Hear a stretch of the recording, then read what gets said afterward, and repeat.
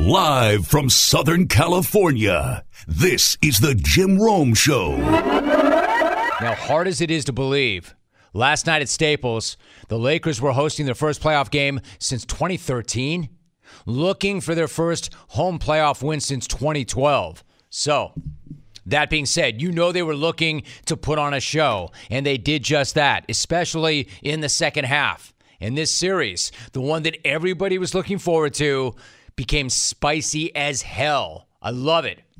I mean, it always is, right? When Chris Paul shows up and starts blasting people on the package or undercutting them on rebounds. And so as not to disappoint, the point god got it going early on in game one with that incident involving he and LeBron. Remember when LeBron hit the floor, hit the deck, looking like he had just taken a bazooka blast? Lakers were pissed. You knew right then that Chris Paul would be a major storyline, just like he always is this time of year. This time of year, that dude generally is dragging his team, whichever team it is, into the postseason with a shot at a deep run, only to inevitably get hurt and kill any chance they have at a title. How many times have we seen that from Chris Paul? We saw it in Houston. We saw it with the Clippers, and now we're seeing it with the Suns. Just as we're seeing the same guy agitate, cheap shot, allegedly, other dudes. So again, that was game one. Spicy as hell. Then you get to game two. Game two of the cage match, and AD ripping a page from Paul's playbook and blasting Jay Crowder in the package. You know what I'm getting at is they don't like each other, which means I love the whole thing.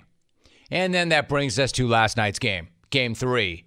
Before I get to how badly that game ended for the Suns, let's go to the third quarter first, because that's where it all turned. That's where the Suns started to lose their poise and their composure, and it all started to unravel. It was a third quarter.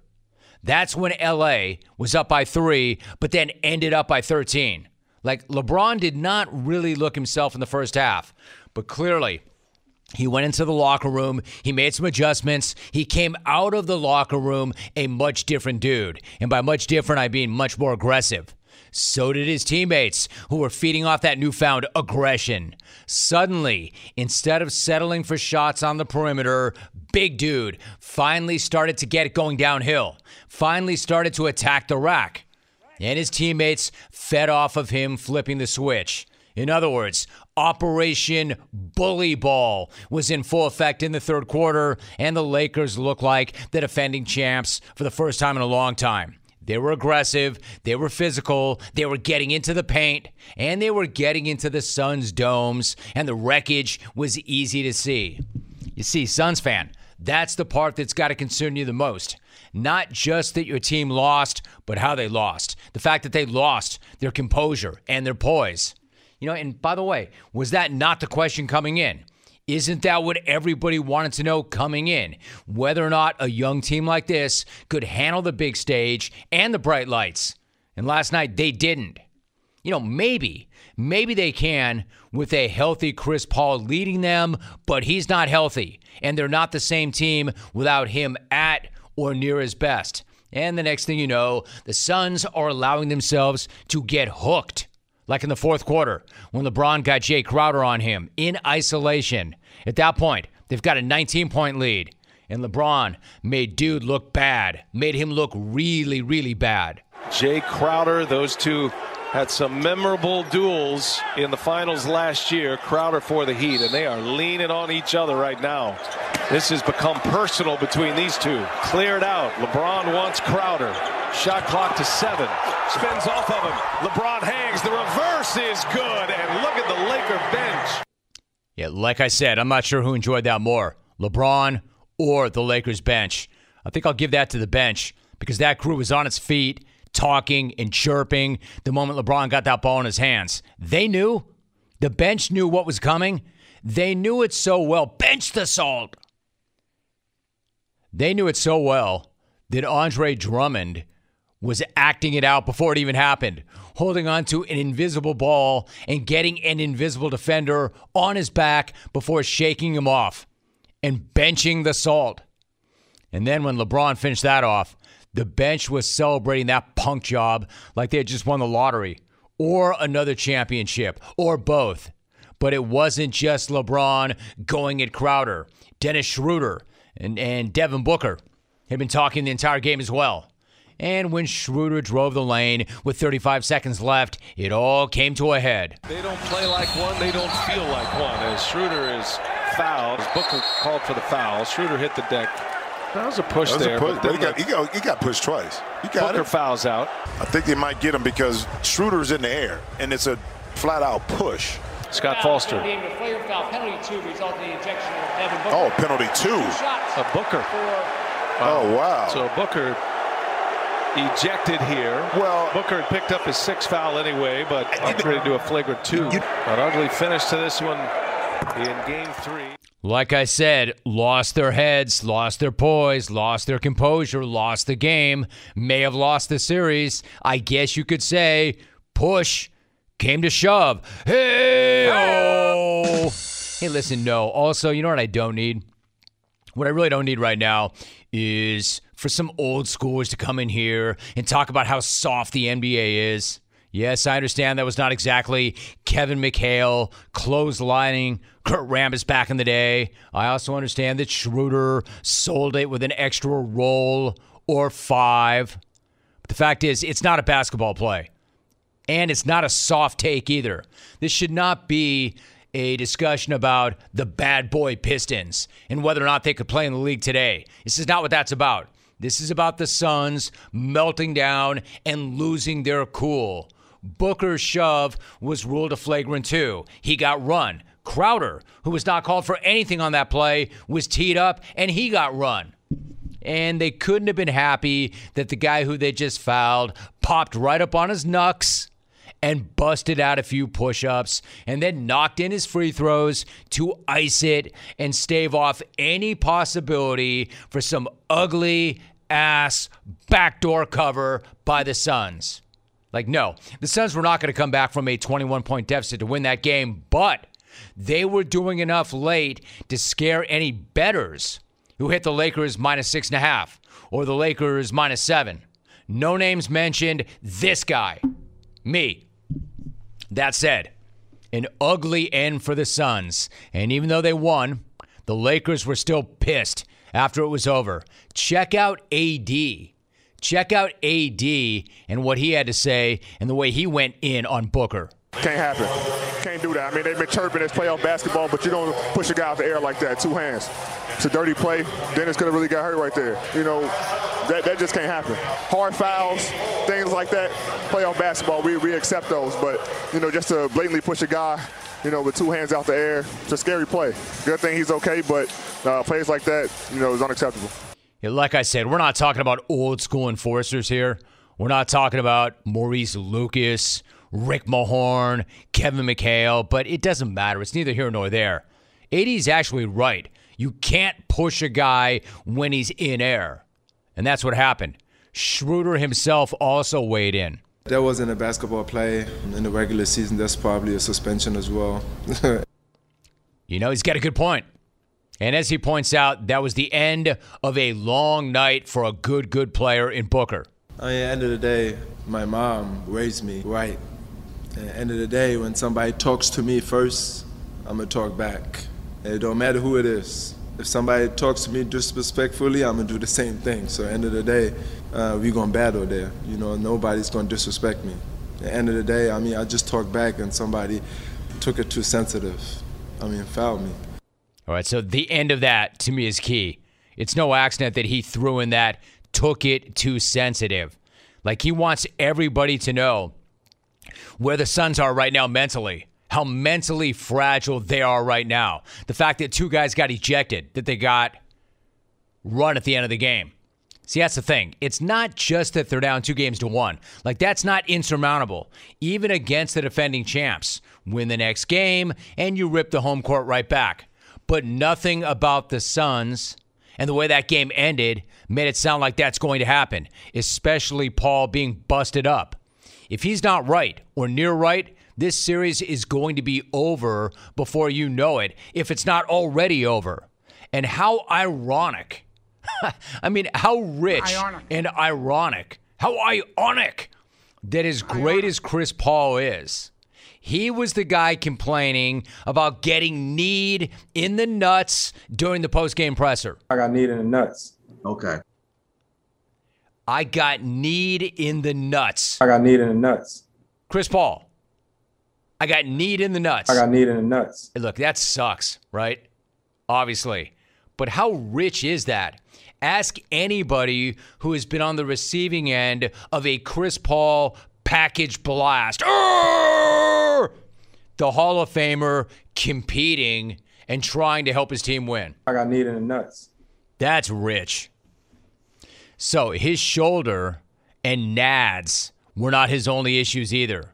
He was also salty about the officiating, in particular, one official, Scott Foster. We got to try to, limit their free throw attempts. They're shooting a lot of free throws last game, tonight. I mean, if I was a betting man, 11 games in a row. 11 games in a row. Thank you for the time, Chris. 11 in a row. It's tough. Oh, man. It's like he wanted to make damn sure everybody knew that's 11 playoff games in a row that Chris Paul has been kneed in the nuts by Scott Foster. 11 games in a row. He's lost 11 games in a row reffed by Scott Foster. I mean, that's pretty interesting. I'm guessing if you ask Chris Paul, he would tell you that's 11 games in a row that he's lost to Scott Foster. Except I'm here to tell you that was not about Foster. That game was not close enough for it to be about Scott Foster. That was more about the fact that Chris Paul is dealing with a shoulder injury, got kneed in the nuts, and the Lakers bullied them, especially on the inside.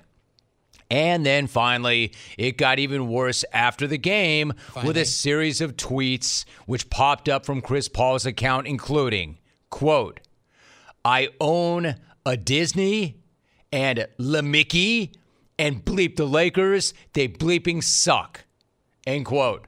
So yes, to add insult to injury, Chris Paul reportedly got hacked. Hacked also. A shot to the junk. He lost the game. He complained about the refs, and he got hacked.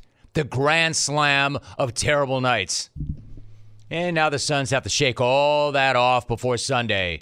Good luck with that. Man, that whole thing to me is just so ionic. Nothing better than a noted or alleged nut puncher getting punched in the nuts. I'm not accusing anybody of anything. I'm not. But if you were to go to YouTube, there is a compilation video titled Chris Paul Nut Puncher. I got kneed in the nuts. Shout out to Julius Hodge.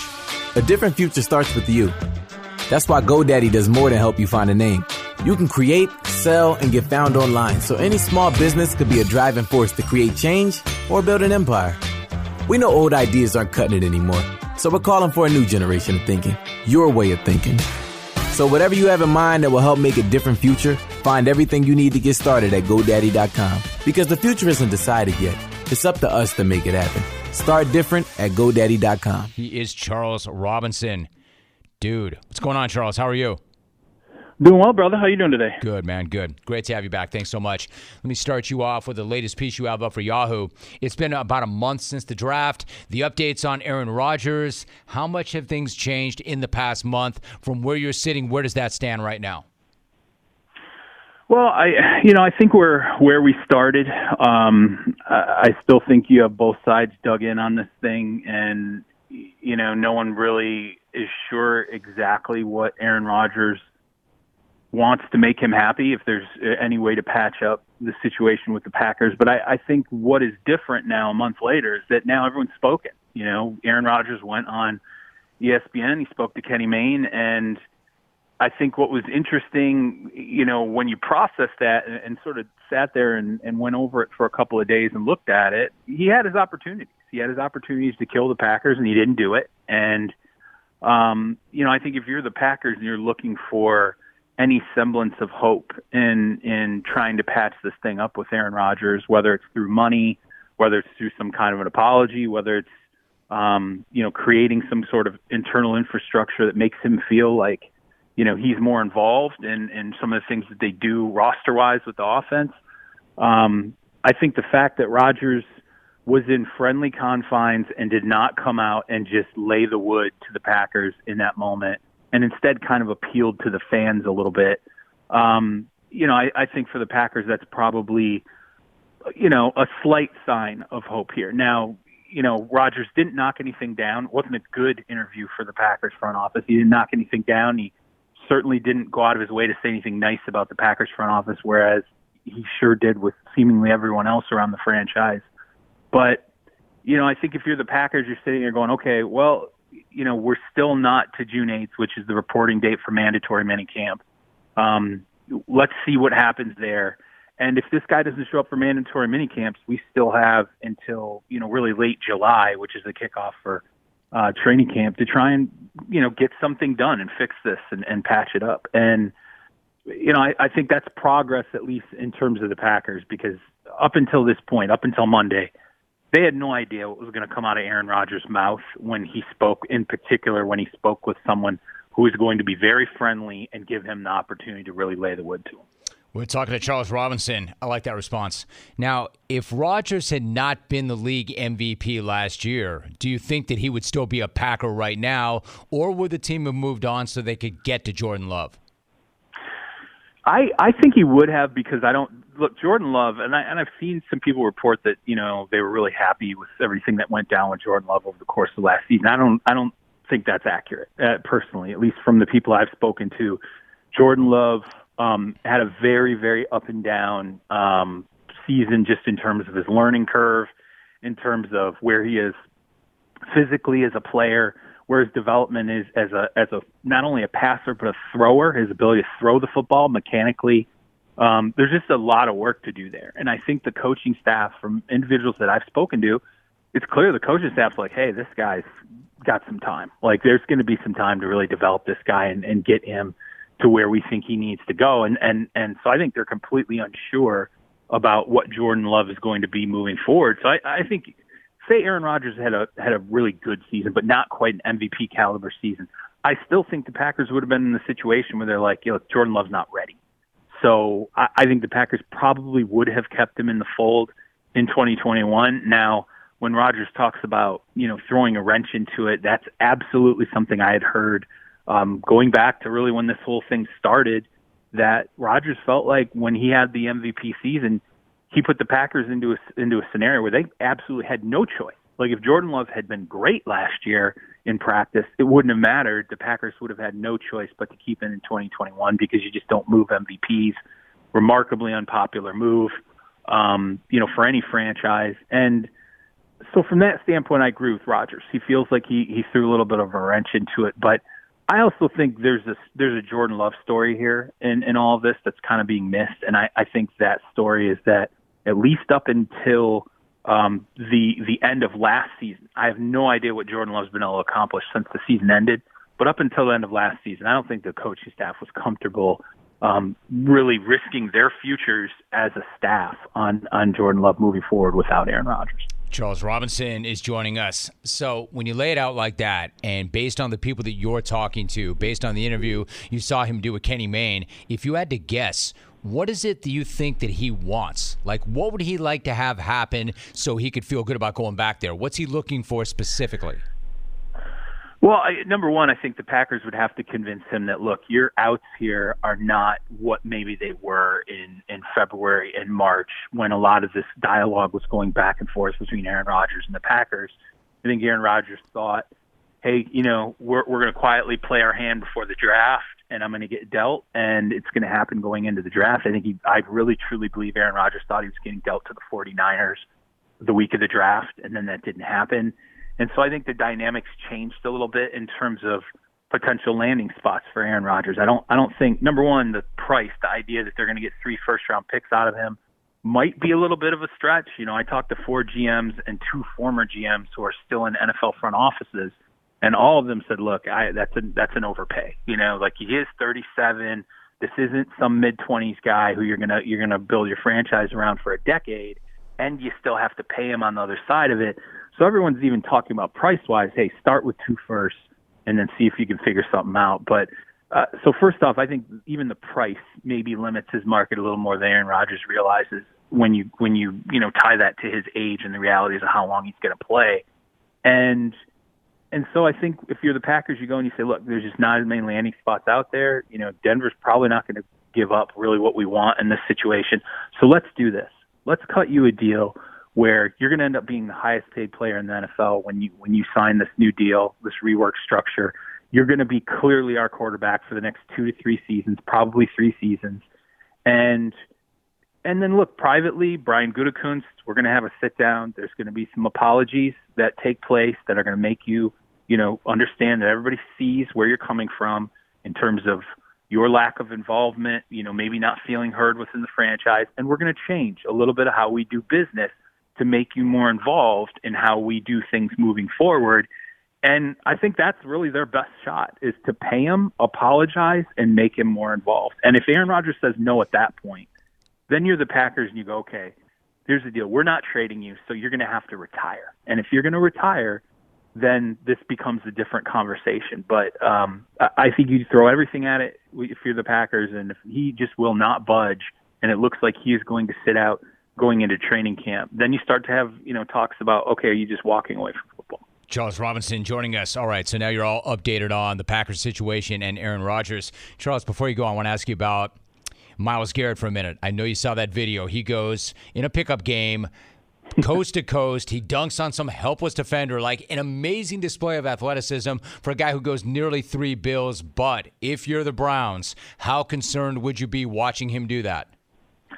I'd be nervous, honestly. And this is the second time, Myles, there's this, basketball footage that's gotten out of here. He looks amazing. And, from an athlete standpoint, you watch those clips and you're like, this guy's unreal, and has really rounded into really the athlete everybody thought he could be when the Browns made him the first overall pick. But the truth is, Myles Garrett is a guy who's going to be in the Defensive Player of the Year conversation probably every year for the next several years.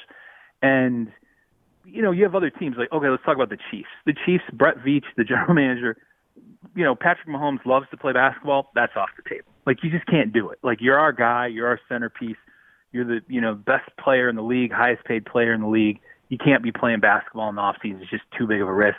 I think if you're the Browns, you got to go to Myles Garrett and say, hey, look, we get it. We love it. We love the passion. We love everything. But the thing is, you are our cornerstone. You're arguably the best player on our team. And, you make this thing go. We have to have you healthy. And as much as we love to see you dunking on guys at the YMCA, you're going to kill one of these guys, and you're going to roll your ankle on them when you land on them.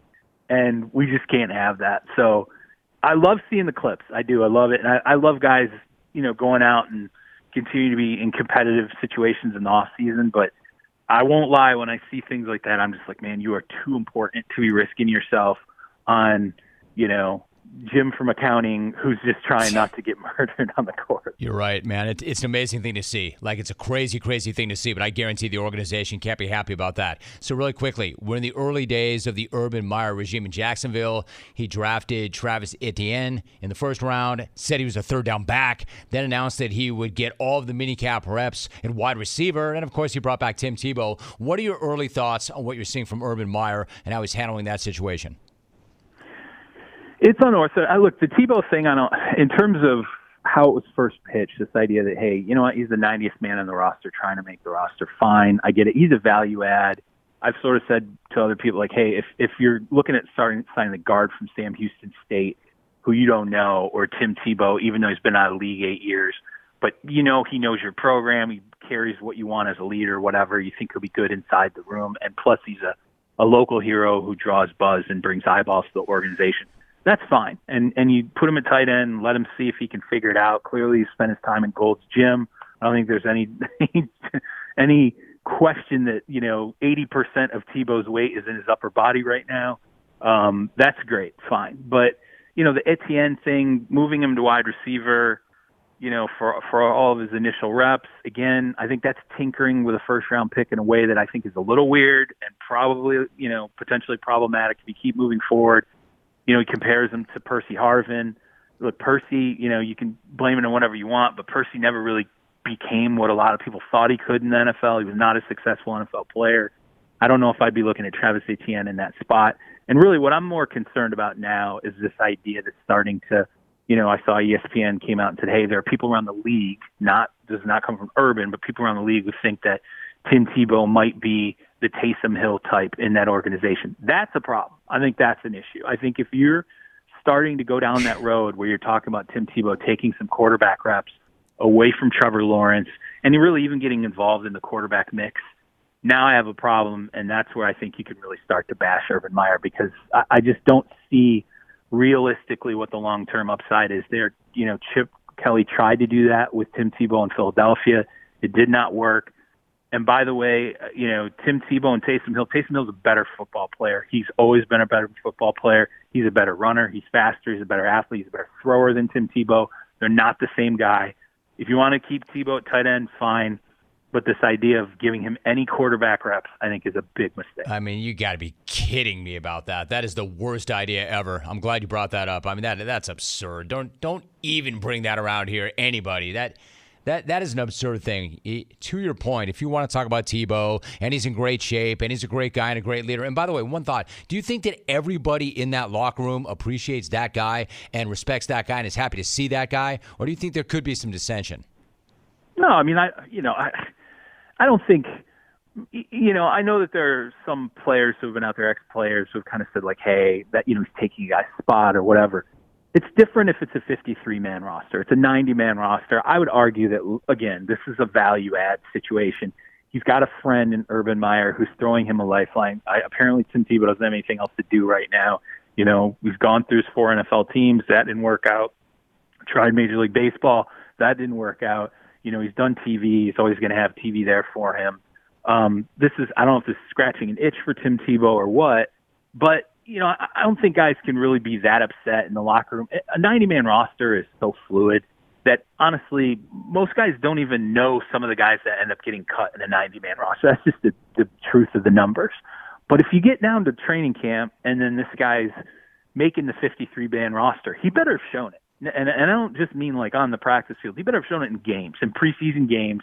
He better have shown the ability to not only catch the football, but God forbid, if he's blocking as a tight end and he lets Trevor Lawrence take any lick, any one, you cut him, because I don't think you can put a guy on the field who's not a natural blocking tight end and then expect a former NFL quarterback to suddenly block a defensive end or a loose rusher and get your number one pick killed. So I don't think guys, I don't think it's that big of an agitator inside of a locker room until you start to get to those cut downs and you're talking about guys who are losing out on seasonal money, which is what that 53 is. He is a senior NFL reporter for Yahoo, good friend of the program. He is Charles Robinson. Dude, always good to have you on. Thank you so much. Good job, Charles. Absolutely. Thanks for having me, Jim. Have a good summer, all right? Let me drop some numbers on you. 2 out of 3 men are going to experience some form of hair loss by the time they're 35. In fact, more than 50 million men in the U.S. suffer from male pattern baldness. Here's another stat for you. There are only 2 FDA-approved medications that can prevent hair loss, and Keeps offers both. So why don't we talk Keeps for a minute? Keeps offers a simple, stress-free way to keep your hair. Convenient, virtual doctor consultations and medications delivered right to your door every 3 months so you do not have to leave your home. Not only that, but low-cost treatment starting at just $10 per month. And Keeps offers generic versions, discreet packaging, proven results, and more 5-star reviews than any of its competitors. Prevention is the key. Treatments can take 4 to 6 months to see results, so you want to act, and you want to act fast. If you're ready to take action and prevent hair loss, go to KEEPS.com/Rome. Receive your first month of treatment for free. That's KEEPS.com/Rome and get your first month for free. KEEPS.com/Rome. Yo, Head, what's cracking? It's like you got kneed in the nuts last night, huh? Yeah, right? Yeah. Over and over and over again. All right, good to have you. Listen, why don't we start right here? The Nets are abusing the Celtics' head. They're up 2-0. It's so much worse than even that. The series is already over. You know it. I know it. Most of all, the Celtics know it. But we're not here to talk about where it all went so wrong for them. We're here to talk about Game 3. Is this where the Celtics make their stand and bow the hell up? Or do they continue this unwatchable curb stomping? What is the number? Who do you have here, Head? The number I have is Nets -7.5, and I'll hit that. Now, I expect the Celtics to have their best foot forward, and I think Jason Tatum actually finally plays better. He does have an eye injury now. Hopefully it's not as serious as LeBron and seeing 3 baskets and all. But last week I took the Nets, Jim, with a similar spread in Game 1. They played poor, weren't gelling, and still covered. Brooklyn's ball movement was better in Game 2. And when the Nets are spacing and moving the ball around, they can't be stopped. You have to have all your scorers to keep up. Boston doesn't. They aren't at full strength. Sorry, Boston. I love your Bruins, but I'm going Nets -7.5 right So here. what's up, Head? Are you not buying that LeBron saw 3 baskets and just shot at the middle one? Oh, no, not at all, Jim. No. All right, so look. Man's game. Man's game. So, Celtics fan, I'm not here to pile on. In fact, I'm here to pick you up. Good news, bad news. As I said, your series is already over. There's your bad news. The good news is you're still not even the most disappointing team that's still playing. Nope. That distinction belongs to the Clippers, who tanked their last 2 games in the regular season to avoid the Lakers and instead play Luka and the Mavs. The Clippers will never, ever learn. Man, they're manning the hell down, Head, just like they did in the postseason last year, and they're getting abused yet again. Honestly, taking nothing away from the Mavs, I couldn't be any less impressed with the Clippers than I am right now. They're -2 heading into Game 3. Are they going to get right, and how are you playing this one? So no argument on how disappointing they've been, but I'm going to say the Clippers get right here, Jim. Luka is making the Clippers pay on every single thing, and the dudes around him have been shooting lights out. They've hit 50% of their threes, and Tim Hardaway Jr., he's hit 64% from downtown. But I just have to go with the law of averages on those numbers and think they come down a touch. You can't argue with the Mavs and their trends against the spread lately. 4-0 in their last 4 after scoring more than 125 points their previous game out. 4-0 in their last 4 games as a dog. 5-0 in their last 5 versus a team with a winning percentage above 600. But overall, as the home team this year, they've only covered 41% of the time.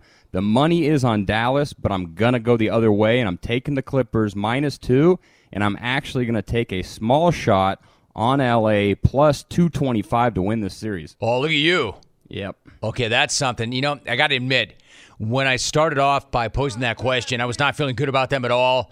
I'm still not feeling good about them at all, but a little bit better. Maybe enough to go -2, but not good enough to pick them in the series. Would you get +225 right now? Yeah, +225 to win the series. All right. Yep. Knicks and Hawks back in the ATL after they split the first 2 games in New York. You could say that the Hawks did exactly what they needed to do. They got that game. They ripped the home court. I could also argue, though, Head, they could easily be up 2-0 with both their hands around the Knicks' throat. While they might regret letting Game 2 get away, they are still in a great spot.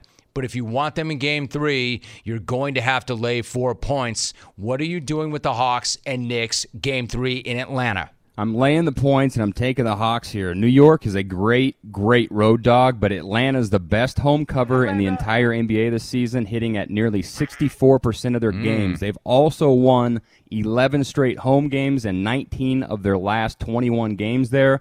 Also, couple that with the fact that the Atlanta role players around Trae Young have not played good at all. John Collins, for the first time in his career, went scoreless in Game 2.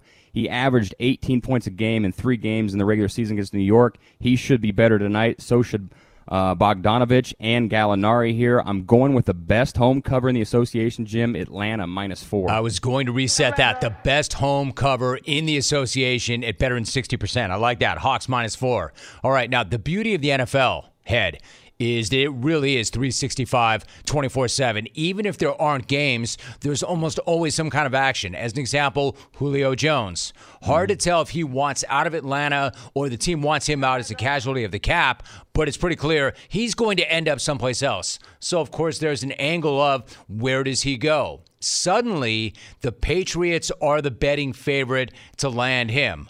Whether or not that's a good fit for him and a good bet for us are two entirely different things. So let me get your thoughts on both those things. Is that a good fit for him, and would that be a good bet for us? I don't get the New England thing. I think it's a horrible-ass fit for him, and I can't understand why they are the favorites here. I can't imagine him going there and wanting to play with Cam Newton or a rookie quarterback up there. I hate that. That'd be awful. I mean, leave Atlanta in what really could be, Jim, their only chance to win with that high-powered offense with Ryan Ridley and Pitts for Cam Newton. No thanks there. I am going to bet this for sure. I'm thinking of teams who have money and believe Julio can push them over the top. Now, Green Bay would be sexy as hell at plus 1,200 here, and that could possibly be a way of turning the entire Aaron Rodgers situation around, but their money just doesn't seem right to me. I'm going to go small, and I'm going to take the Colts at plus 1,000. I actually love them here. If Carson Wentz can just be a top 15 quarterback, Julio Jones makes them a serious threat to win a Super Bowl. The defense is very, very good. Their roster is loaded. They have money, and Chris Ballard has been calculated with everything he's done. A true number one receiver would take this next level, so I like them at plus 1,000. And if you wanted to throw something else, Vegas and a number one receiver at plus 1,200 doesn't seem too bad to me either. Mav, you love that play. You love that guy with the Colts. I know you do. Love it. Speaking of things you love, Maverick, if the NHL postseason is the best postseason, and I've said that before, yes, there is nothing better than a Game 7, which is what we have tonight with the Minnesota Wild looking to bounce back from a 3-1 deficit on the Vegas Golden Knights. Vegas was dominant at home this year. They went 21-5-2 there, but the Wild have won 2 out of 3 there in the playoffs. Are they going to do it again tonight? Shock the world. How are you handling a Game 7 in Vegas? So before the playoffs started, I hit Boston plus 1,000 to win it all, and for my hedge, it was down to Colorado and Vegas. I went with the Avs, but obviously I think extremely high of the Golden Knights, so I have to stick with them here, and I'm taking the Golden Knights on the money line. You mentioned the home ice difference for Vegas from regular season to playoffs. That's tough, and Minnesota in the Western Conference is tough. Cam Talbot has been magnificent at times in goalie for the Wild, but I'm riding with the Golden Knights defense and Marc-Andre Fleury in net. Also, they are 8-0 in their last 8 games following a loss of 3 or more goals. Game 7, Golden Knights, Vegas on the money line, Jim. What is the money line right now? I think I see 170, minus 170 on the money line. Hey, what is it about you and hockey? Like, we love hockey. I love the NHL. I know you do. Are you trying to tell me that the Clones like to hit that? Will they get down and bet pucks? I know you've said it before. I'm just having a hard time accepting it. Does that really happen? No, I think they hit it and they bet it a lot because they tweet at me a lot of the whole thing, but then they just love hockey. They love talking about it. They love anything on hockey. The Clones absolutely love it, and the Stanley Cup playoffs for them, it's even better. Okay, so you're sure it's not just you making money on it. They really do like it. No, because I hit better on the NBA regular season and NFL regular season. Just saying that. NHL is 50-50 right now so it's not the money thing. All right, so really quickly, a point of clarification. I was going on about how pumped I was that we had Jay Cutler on our podcast this week. Yeah. And even though I don't root for anybody or anything other than something to talk about, you, on the other hand, Head, are a diehard Broncos honk. I know you love Cutler. Like, you really love Cutler. So here's my question. End of the day, who's your dude? Is it Cuddy or is it John Elway? You know, like, hey, John, time to see Mr. Rome. Come on, girl, come on. Time to meet Mr. Rome. Giddy up, horse face. Come on, girl. You tell me, all right? You are a hardcore Broncos honk. Who is your guy, Cuddy or Elway? Dude, how about can we put the Lobster in there too? I mean, if I had to say 3 of them, yes. Lobster, John, and Jay, 3 dudes. I'll go to the grave arguing for. I love all 3 of those guys. If I had to choose, Cutler number 1, 1A, Lobster, 1B, Elway. Why? Break it down for me quickly. Jay, loved him coming out of college, love his bravado, love how he doesn't allow people to tell him anything. He just believes in himself, so he didn't really care getting traded. Shanahan, one of the most underrated football coaches of all time. He was just horrible in personnel, but when it came to game planning, he was second to none. He just had too much control of personnel. And Elway, for most of his career, until Shanahan showed up late, he was kind of, I don't know, screwed with the personnel they put around him and the situation that he had. So I'm definitely those 3 guys more than actually the Broncos. So when Cutler left, I had to leave for a while too. They did it to me one offseason. Shanahan, the Lobster, and Cutler out, so I had to leave.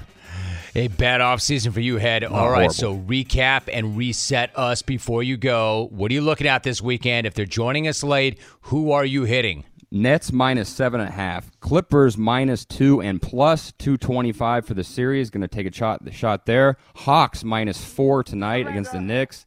Julio plus 1,000 at the Colts, and I like the Raiders at plus 1,200 as well. And Vegas, Game 7, money line to win that game. A big, fat ass, big head bet segment. Let's get paid. Good job, Head. Well done. Thanks, Jim. It is the perfect season for a powerful business upgrade with Dell Technologies Summer Sale Event. Save up to 45% on secure PCs built for business with Windows 10 Pro. You'll also find great savings on Dell servers, monitors, docks, and other accessories to help boost productivity. Plus, enjoy free shipping on everything. Do more with modern devices and Windows 10 Pro. Call 877-ASK-DELL for a Dell Technologies advisor who can help you find the right tech. That's 877-ASK-DELL for business specials during Dell's Summer Sale Event. He is Chris Haynes. Chris, what's going on? How are you? Romy Rome. Always good to be on. Thanks for having me, bro. You too, dude. Thanks for doing it. Appreciate you. All right, so you were at Staples last night for Game 3 of Suns-Lakers. What did you make of how that game changed in the second half and how the Lakers started to put that hammer down, get more aggressive, and pull away? Yeah, they really in that second half really put on a burst there. You could see LeBron James, throughout the series, he's been like picking his spots. He hasn't been on 100 mode, from first to fourth quarter. He's just doing it at spurts, kind of allowing AD to kind of take charge and own us on the offensive end. And they're right now, they're starting to find the rhythm. They're starting to find a click. This is a Laker team that had a lot of injuries towards the latter part of the season, health and safety protocols as far as Dennis Schroeder is concerned, and they weren't able to find any continuity going to the postseason. So this is all coming out. This is all coming out on the fly right now, and it's really impressive how they were able to create some distance, that separation. But I'm gonna tell you this, Ron, that Phoenix Suns team, you can't discount them. Even with Chris Paul hurt and injured right now, that team has a lot of pride over there, man. That well coached with Monty Williams. I don't think it's over. Definitely Lakers, took control, but man, this series is far from over. If you ask me. I think they've got heart. I think they've got grit. I think Chris Paul being banged up obviously is not a good thing at all. I think they're in trouble. I'm not going to say it's over, but I think they're in some trouble. Chris Haynes, my guest. Chris, you mentioned LeBron and AD both. So let me ask you this. From a Lakers perspective, is this series more about LeBron or AD? I think it's more about AD right now because LeBron James, I reported it yesterday on TNT during the broadcast that ankle injury that he's still going through right now. I was told that when it first happened, he was informed that he would have to sit out the remainder of the season in order for it to get fully healthy. And we all know that, he wasn't going to do that. So this is going to be something that's going to be lingering. So with that being said, the onus is going to be on AD to carry the load. And that's why they're going to AD. They start the game off going to AD, trying to get him in the rhythm, trying to get his confidence up so it can be sustainable throughout the game. And so that's why I say AD is the guy that's going to have to lead the charge until LeBron James can get to a point where he can start imposing his will from start to finish. Right now he's picking his spots, so AD is going to have to be the catalyst. We're talking to Chris Haynes. So, Chris, at the end of that game, things got chippy. They got testy in the final minute. Devin Booker and Jay Crowder both ejected after Booker's foul on Dennis Schroeder. What were your thoughts as that unfolded? And then what did you make of what Anthony Davis said to you after the game when you asked him about that play? Yeah, it's interesting. It's always good to get a player's point of view right after a game because it's still in the emotions of everything. But, he called it a dirty play. He said it was uncalled for. It's unacceptable. They don't need to be playing that way. And, I was actually along the baseline right there when it happened, when I saw that, Devin Booker shove and led to, Jay Crowder getting ejected, soon after that. But that's what I'm saying. You don't never want to see a game get to that point. You don't want to see it reaching levels like that. But what you do like is the fact that the Suns, you can see how ticked off they are. Right now, you can see how you can just see them losing control. But the fact is, that they're not going to stop. Even to play like that, I don't condone that shove in that manner. But in a play like that, they're still not going to try to give up an easy basket, even though the game is, is not within reach for them. So that's why I'm saying I'm interested in seeing how the Suns are going to come back on Sunday. Chris Haynes joining us. All right, so to that point, like AD said, that's a dirty play. It's just a dirty play. Then you go back to game one. Chris, what about Frank Vogel saying he did not like Chris Paul's box out of LeBron? Where do you think the team comes out on that? Would that also be considered a dirty play? What's the reaction to that play? Yeah, no, that's you got a point there, Jim. I remember I talked to Monty Williams 2 days after Frank Vogel said that was a dirty play by Chris Paul. And Monty Williams said he told me he addressed the team the next day at practice when they got to L.A. and told them we would not engage in any distractions.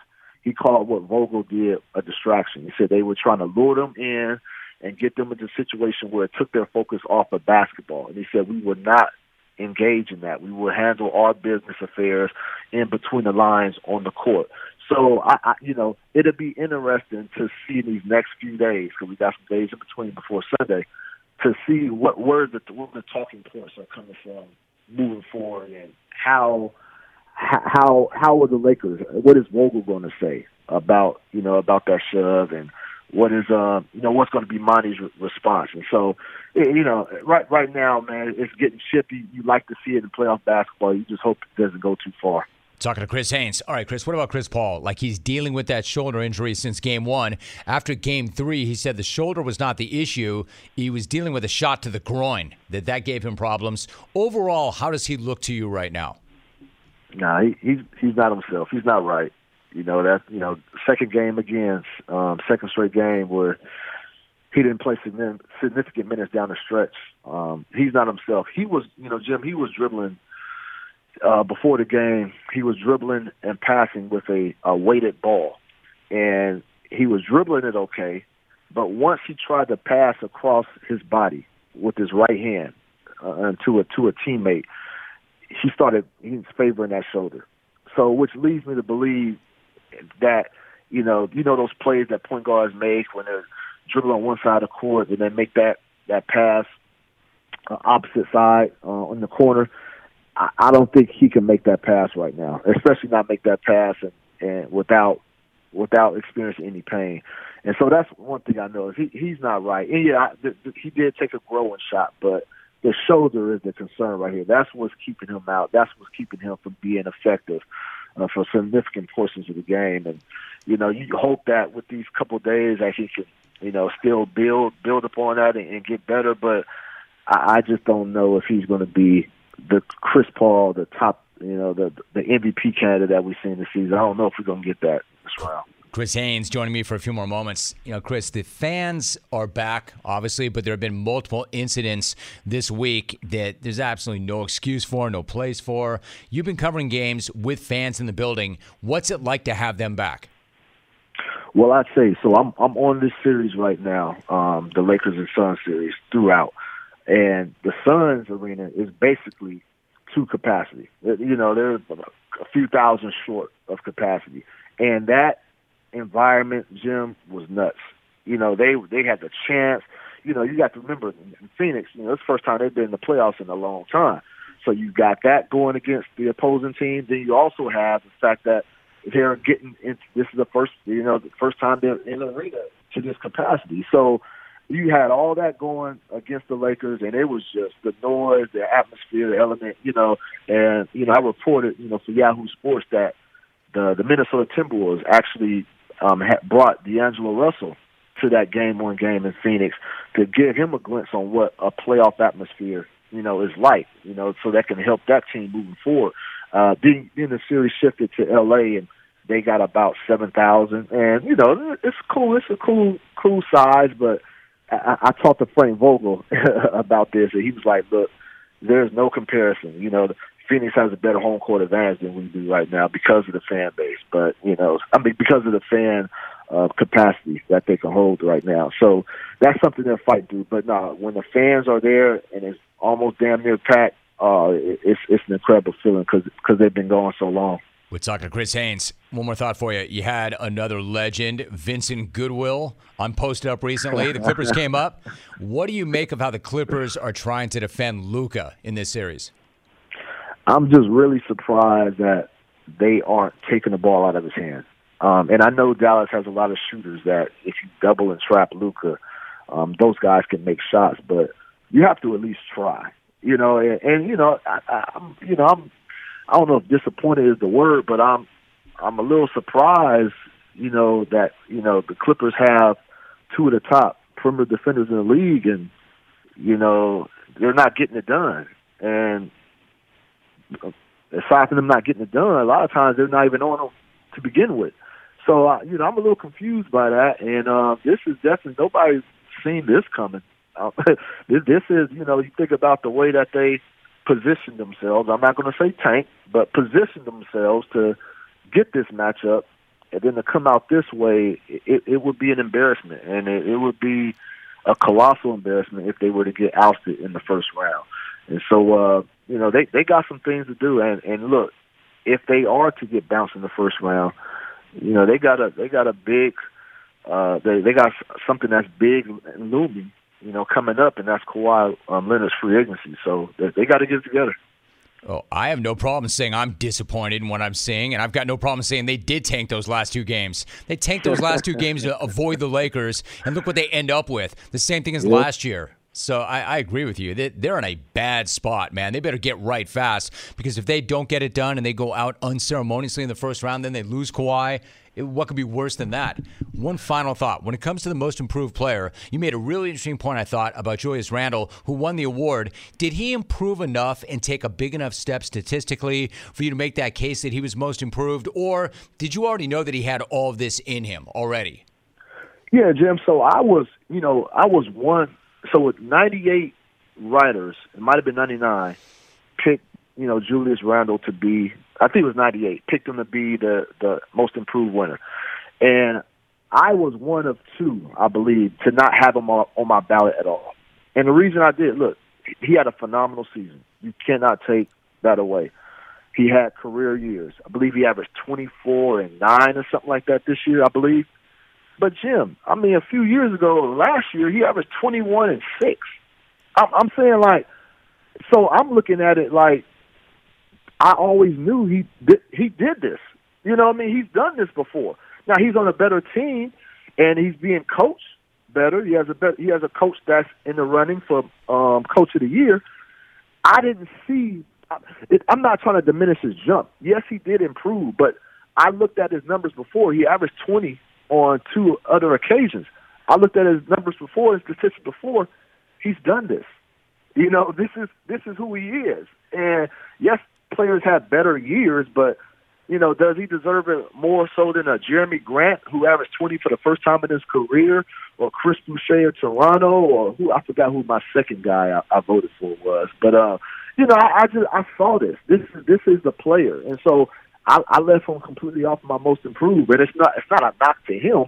I just felt like he was always this caliber of a player. He is a senior NBA insider for Yahoo Sports, a TNT sideline reporter, host of the Posted Up with Chris Haynes podcast. Good friend of the program, too. My man, Chris, great having you back. Thank you very much. Have a great weekend. Yeah, anytime, brother. You take care. Ever think things like this, like I'm not going very far, or I'm in a rush, or it's too uncomfortable, or sometimes I just forget? Listen, do not kid yourself. There is no such thing as a good excuse for not buckling up. If you've used any of these excuses or any others, you're putting yourself at risk of injury or death. In 2019, nearly 10,000 people were unbuckled when they were killed in crashes. That's 43% of people killed in motor vehicle crashes that were not wearing seatbelts. So no matter what kind of a car you drive, wearing your seatbelt is the best defense in a crash. Even when you sit in the back seat, you still have to buckle up. The same goes for when you ride in taxis or you use ride-sharing services too. Law enforcement is on the lookout and writing tickets, so why would you take that risk? Seatbelts save lives. Do the smart thing. Buckle up every single trip, day or night. Click it or ticket. Paid for by NHTSA. He is a golden ticket recipient, CJ. What's going on, CJ? Wow, that is hard to follow up. I could say I've had experiences like that also. On the BART, luckily I have a car and I live in the suburbs, so I don't really run into those issues every day. Wow. You know, the lady clone game, is really on point lately. Bella B, Ashley, Margot, and of course Danica. And I'm going to say it again, War Lady clones, that Silk Bro beef, I'm calling it off. I saw 3 chins, and I just aimed for the middle one. I abused this kid, but I'm going to warn all of you. Your favorite callers are pathetic. Don't look at their social, or you will lose all respect for them. Here's the taste. Rick in Buffalo via Twitter. If there's a hashtag better man than Eric Silkinson, I have yet to meet him. Can't wait for my return to hashtag HB, and I might stay all hashtag summer. Do you think you can hook me up with a place, hashtag brah? This obsequious toady begs a trailer park monitor for a summer vacation tin box in a city prone to rioting ran by a total idiot with a broken face to freeload in. That is having Buffalo's back. Even Rick doesn't want to be in Buffalo. And easy with the hashtags, little Ricky. You're not 12. I'm going to root for you in the smack off so you can put the dumpster diving aside for a while and buy the family basics like electricity and running water. Thoughts and prayers, bro. Brad in Corona. Last week, Silk Bro writes after the smack off announcement, Daniel LaRusso's going to fight. Creepy Brad writes, I'm Johnny Lawrence, bro. That sums it up, Brad. He lost like you. He was a disgrace like you. Then he became an alcoholic scumbag and a total mess, like the image you project. Credit where credit is due. The Creeper is, in fact, a legendary caller, but Brad Winslow II is a legendary D-bag. And this is the tip of the iceberg. They all chat online like the varsity cheer squad, and their captain is, you guessed it, American Chewy Brad. They all kiss the ring and bow down to him. Eric and Scabs beg for his approval. It's a clown show. And Vic and NoCal, I mean, his social is just vile and quite frankly disturbing. Seriously, get professional help. CJ in the Bay. It's a really, really exclusive fraternity. This guy is in it. He won it all in 2013. Let's go to Hollywood. Mark in Hollywood. What's going on, Mark? How are you? Jim, I'm hoping I'm the 98th caller because I'm trying to win the Golden Nugget because I got the phrase that pays so I can get the free tickets to the Spin Doctors. The Spin Doctors, baby, let's go! My man. It's like, nah, Jim, of course I'm here to RSVP for the 27th Smack-Off, and I don't necessarily need a player profile. I get profiled enough if you see me working. But this is one of the most unique, most seminal Smack-Offs to ever take place because this is the first Smack-Off where we don't have a freaking defending champion since that block-headed goon Leffen Lasagna has refused to show his cheese-eating, pimply rat face for a whole freaking year. Are you kidding me? I mean, what's going on here, Leff? Did you and Rich Flores have a conscious uncoupling, and now you're like typical divorcees, putting all of your mutual friends in awkward positions when you strategically shove them into pictures you take for the gram with the hashtag living my best life? Or did Rich Flores have a conscious uncoupling with having a residence, and you can't find the guy to write your script because his writer's room is now located under the 101-405 interchange, and he's busy snorting booger sugar off of Iray's thong? Listen up, Laguna Beach Bagel. You have a responsibility to show up, no matter how many ear-shrinking surgeries you've had throughout the year. Think about the Smack-Off like a movie franchise, and you were the lead. But you lost the director or writer that made the franchise what it is, and now you're on your own. Like Tom Cruise in Mission Impossible 2, or Debbie Does Dallas 6. Cruise didn't give up when that movie tanked. He prayed his Scientology-loving ass off to Xenu and righted that ship. Debbie didn't take her toys and go home. She manned up, oiled up, and laid down on another mattress and got back in the fight.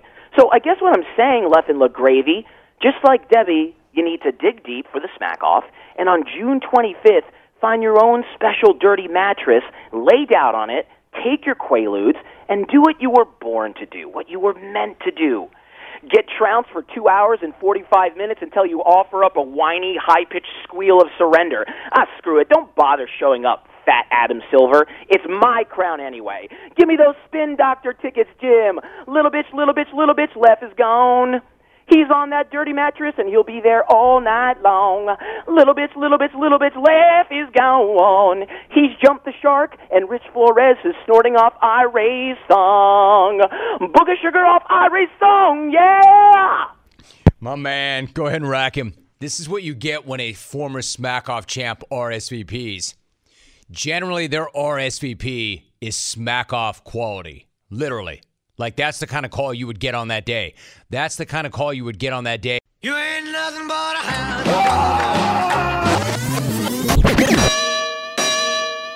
It is officially go time. What's cracking? Welcome to the program. It is going to be a big, big month. I mean, we always go hard. I go hard in the paint because y'all can't. Let's make sure we leave it all out there. You're on the clock. It is go time. Let's get it. Pretty whack weekend. That's whack. Yo, Dell, what's up? The foul line. Whistle. James goes down to the court. So either he's one of the all-time dirty guys, or he's one of the all-time unluckiest players. Chris Paul blocking out LeBron. Because it keeps happening somehow. But it can't be both, right? Phil defeats Father Time. Again, there's not anybody anywhere not named that guy who thought that was possible. And credit to this guy, man. He did. He saw the impossible and made it real. But don't you come in here and run your I told you so junk.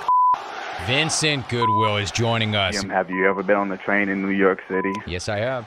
Bombs are literally thrown out like rice at weddings, okay? Anytime you guys are in West Virginia, you're welcome to come down to eat dinner with us. Homemade chicken pot pie or homemade potato soup. Now we're talking. Is it just me or does Melissa sound smoking hot? Come on. I'm not going to answer the question. For giving us the gifts. And by gifts, I mean legends. And by legends, I mean this guy. Hey, Jim. What's going on, man? Snack? So, I don't know whose idea that was. It was a bad idea, whose ever idea it was. Kevin Kelly. Hopefully, if you're ever in the South Carolina area on a Saturday and we're in town, stop by. We'll give you the best treatment, give you the sideline view, and it's open to anybody that wants to come. You know, sometimes I lost my train of thought, yeah.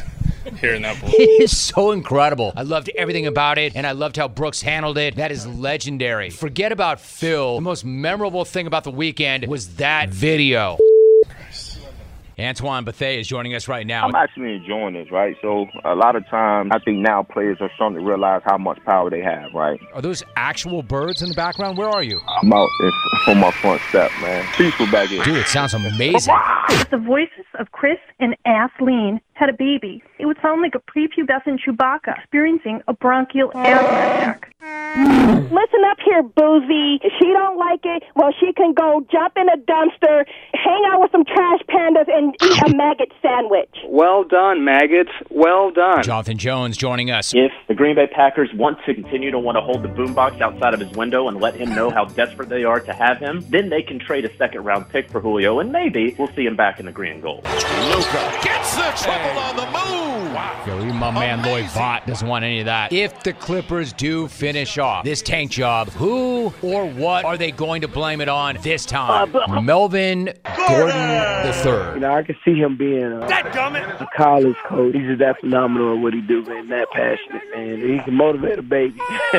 Jim, the only time you're going to have any peace and quiet this summer is when your head's underwater. My advice to you, pack a snorkel. Butcher beef. My beef is with the drive-up ATM machines that have Braille on all the buttons. My beef's with the guy intensely swimming laps in the middle of a crowded resort pool. My beef is with these callers trying to mix production value into their call. Party host guy who last minute, while I'm on the way, he asked me to buy ice. Sheet of ice! Lots of ice.